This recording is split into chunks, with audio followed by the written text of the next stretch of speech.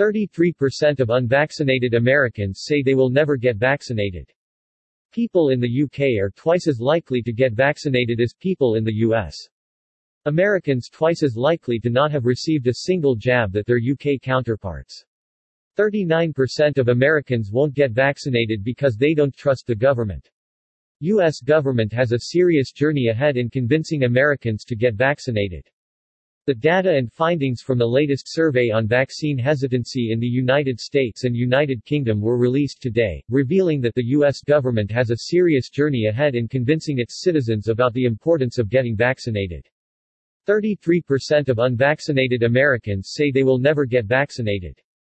The survey was conducted from August 5, 2021 to August 17, 2021 and polled approximately 5,000 participants in the United States and 1,000 participants in the United Kingdom.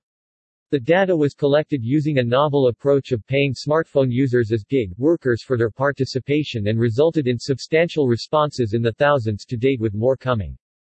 The results revealed important distinctions among unvaccinated populations in the US and UK and show varying levels of resistance to vaccination. The survey also highlights possible openings which could be used to persuade the unvaccinated to become vaccinated. Here are some of the most relevant findings from the survey. Americans were twice as likely to not have received a single dose of the COVID-19 vaccine, 45%, than their UK counterparts, 23%. 33% of unvaccinated Americans and 23% of unvaccinated UK citizens said they would never get vaccinated.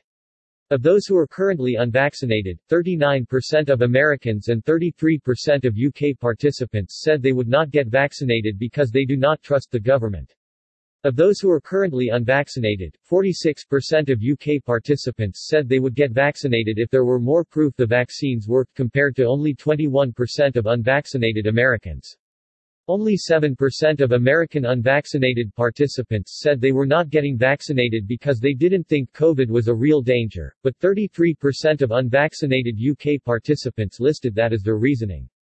These findings indicate that public health officials in the US and UK face unique challenges in convincing their respective unvaccinated populations to get the COVID vaccine.